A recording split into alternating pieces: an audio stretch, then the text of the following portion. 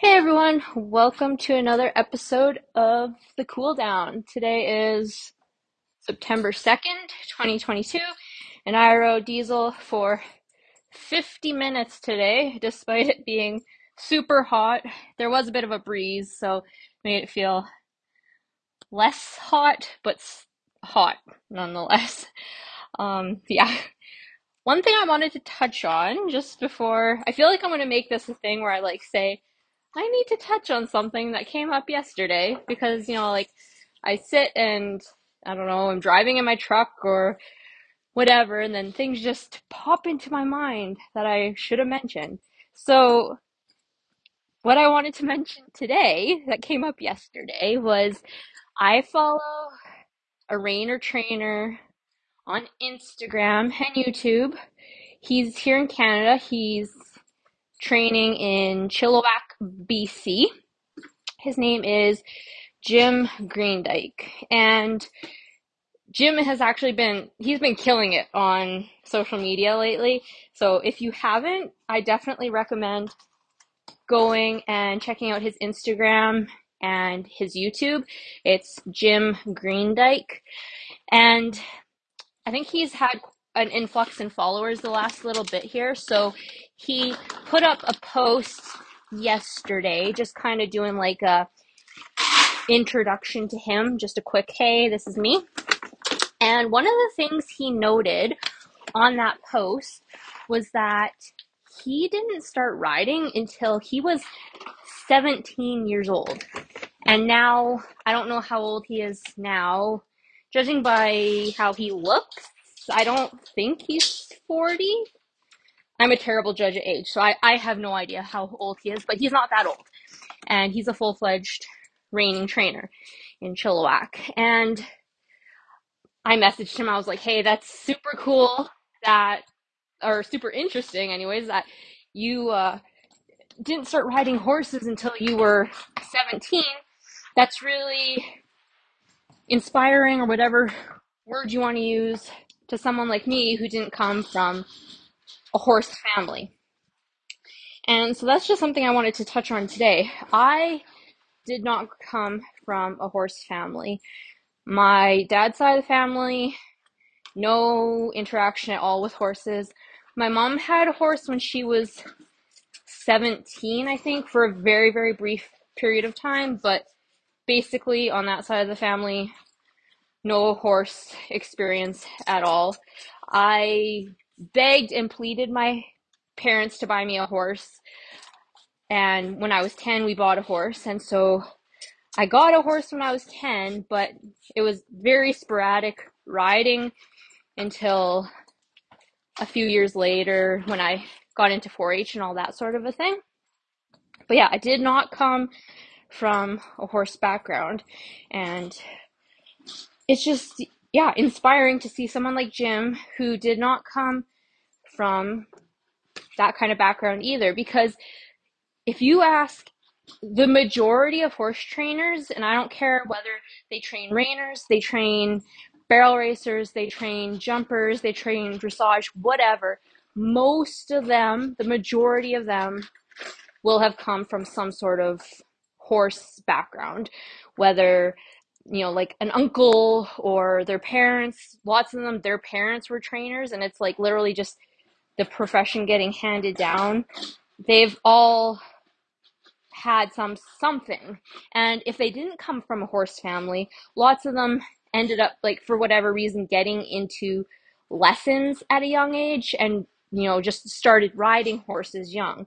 It's very, very rare for someone to start riding at basically adulthood and go on to be a professional trainer. So first off, just props to Jim for that, because I know that it's not easy. You are you have a bit of an uphill journey. Like, even coming from a horse family, you would have an uphill journey in getting established in the horse industry as a trainer, but just not having that backing of a family with that depth of knowledge, it makes it that much harder. So just props to Jim on that. And, I do not have ambitions to be a horse trainer at all. I have a very good job outside of horses that allows me the luxury to have horses and have free time where I can do whatever the heck I want with my horses. But I do have goals with my horses, right? Like, I want to be a very, very good rider. I want to be a good reiner, both in terms of being able to train my own horses and in terms of competing as a reiner. And so just to see Jim come that far from where he started is just very cool. So just wanted to give him a bit of a shout out. He's also putting really good content out on Instagram and YouTube. So if you just search Jim Greendyke, he'll pop up. I definitely suggest giving him a follow, and I'll link his stuff in the show notes to this episode. So just wanted to touch on that before we started into my ride summary. So today we rode for 50 minutes. My objectives today, on my sticky note, I wrote transitions, half pass, rollbacks, and I put a little smiley face beside that because rollbacks, if I had to pick one maneuver to do for the rest of my life on a horse, it would be rollbacks. And I also wrote snowman exercise, which I will explain. So again, like always, we start like we always do, got on. I didn't do the in-hand turn on the haunches today. I just felt like getting on, so I got on. So we start with our walk, and then I went right into trotting, asking for roundness. And I actually started doing transitions right away in our warm-up. So I would have him asking him for roundness in the trot, break down to a walk, pick up the jog again with roundness. And right away I saw like I noticed yesterday, like this is going to take some work. I have not spent much time on it, so I should expect that it's going to take some work. So just getting him, I found towards the end of this segment of my ride, he was getting better, keeping his head down and maintaining that roundness. He really hollows out when we drop down to a walk, but he's also not great when we go up into the jog. So we need to work on it both ways, and it's just going to take repetition. And then into the lope, I found, again, as we worked on it, it got a little bit better, but I found that feels like he gets jammed up. Like we're almost going to like start doing like I don't even know what the dressage movement is, where they kind of like flit around in place. Is that a pee off? I think that's a pee off. I don't know. I'm sorry. It feels like we're going to do that. Like he starts getting really slow. His head comes up, and yeah, I need to just, as a rider, work on driving him into his headset and getting him to use himself, but we will work on that.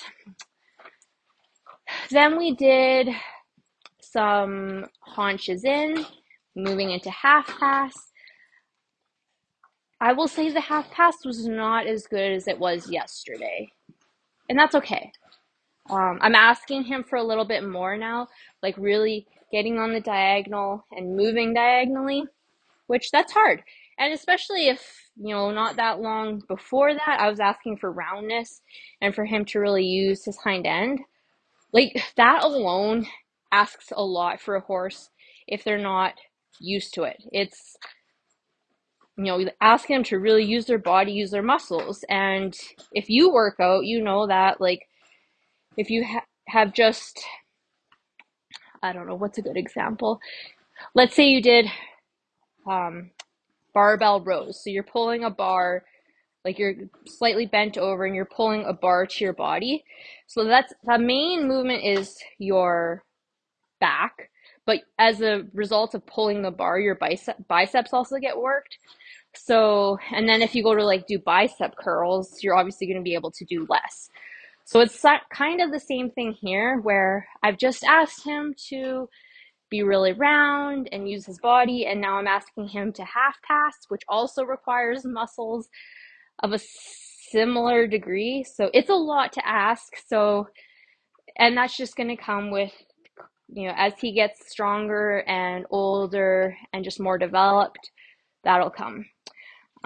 So I wasn't too concerned that the half pass wasn't quite as good as it was yesterday. That's fine.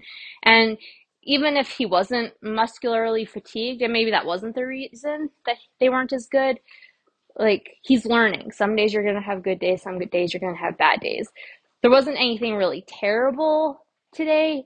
I just had a bit more of a struggle trying to keep that curve to in the direction of travel. He was wanting to tip his nose to the outside a bit on me. So, and I think now that I think about it, part of that might have been my bad, just asking for a bit too much bend altogether, which that doesn't help the situation.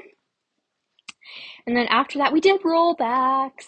Now, when I was doing fencing yesterday, I kind of combined rollbacks with that. So I would fence and then I would stop and then I would do a rollback and lope off to do a fencing stop on the other side. So we kind of did rollbacks yesterday with our fencing session. So he was already a bit like, ooh, I know what this is about. And I definitely had some snappier rollbacks today. And I definitely had some moments where I felt him like push off with his hind end and I could feel his back rounding and like pushing and using off and get going into that lope. That is very cool. And that is why I love rollbacks, because they just feel so cool. And when you get it right, you can just feel that spring underneath you. It is a very cool feeling. As if you cannot tell that I just love rollbacks. So we did that for a bit. JP at his clinic taught that you do a rollback, you stop, and then you let your horse sit for a bit. So we did that. And then a really good Cody Jinks song came on my playlist. And it's a song that really gets me jacked up. And I was like, okay, we're just going to go back and forth quick a few times. So we would roll back, lope off, stop, roll back right away, lope off, stop, like doing it without stopping and taking a rest. It's not going to kill him to do that a couple times. It was fine. If anything, for a horse that is as laid back as he is, it's probably okay to do the more quick stuff like that once in a while just to wake him up a little bit. So we did that. And then the snowman exercise. So going back to our friend Amelia Newcomb, another YouTube channel shout out. She is a dressage rider and she has a thing called the snowman exercise. So if you imagine a snowman, you're going to have a big circle on the bottom and a smaller circle on top for his head. So just two circles. You would have like a 20-meter circle and a 10-meter circle. And what she does is she lopes the big circle. So say she's loping to the right. And then when she gets to the intersection of those two circles, she drops to a trot and trots the small circle to the left. So there's a gait change and a direction change at the middle. And she says that helps with transitions. And I believe she also uses it in conjunction with teaching lead changes. So this is actually a really good way to kill two birds with one stone for us. It's going to help our transitions and eventually help our lead changes. So we did that. I found by this point he was tired and he definitely would rather stop than continue loping. So it wasn't great. I'll probably add it to my list again tomorrow, but just do it sooner on in our ride and just, yeah, continuing to work on those transitions because that's definitely something I want to work on. I am not happy with him putting his head up every time I ask him to change gaits. Not a pretty look and just not athletically functional either. So definitely need to work on that. I mentioned yesterday that his shoulder felt really underneath me. I did not feel that today. If anything, it was kind of back to being outside of our circle. So I was going to hold off on doing any lateral movements for a little bit, but I think I just need to continue doing it. I think yesterday was just a a one shot day where he was really moving that shoulder over by himself. So, and it's just gonna add to our rides. Like, but there's just so many things I want to do in our rides between now transitions, moving laterally, all those things. And that's why it's so important to ride consistently because there's no way you can get anywhere with your training if you're not riding your horse consistently and for decent amounts of time every day too. It's just, especially with a young horse, there's just so many things to work on. So, um, yeah, just one day at a time, right? That's all you can do. So, and that was pretty much our ride. Yeah. So I will again put the link to Jim Greendyke's information in the show notes. I'll put Amelia Newcomb's stuff in the show notes. She is having a free webinar tomorrow on contact and collection, or on Sunday. I think it's on Sunday. But you need to sign up. I'm signed up and I'm really excited for it. I think it's noon Pacific Standard Time on Sunday, September 4th, I think.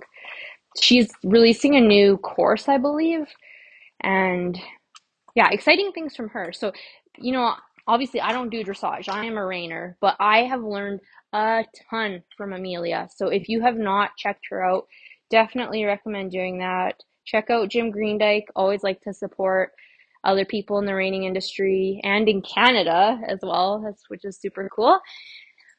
What am I grateful for? I am grateful. I'm just gonna say that my horses are so healthy. Like I'm looking at Diesel right now and he's literally glistening. And I haven't washed him since our last show, which was, when was that? Back in July. And he does not have show sheen on. He's, yeah, he is shining. And so is Junior. Like when they're out in the sun, they are just sparkling. So I am very happy that they are both super healthy and just happy ponies. And my statement for today, Diesel and I will get flying lead changes on both sides. We are keeping it because I am going to make it happen. And that is it. I'm not sure on riding this weekend. Diesel's up for a break. He definitely needs a break on Sunday for sure, but it might be tomorrow. I'm going to see which of the 2 days is going to be hotter, and I'll give him the hotter day off. And yeah, so we'll see when that is. And yeah, until next time, remember it's always a good day to ride.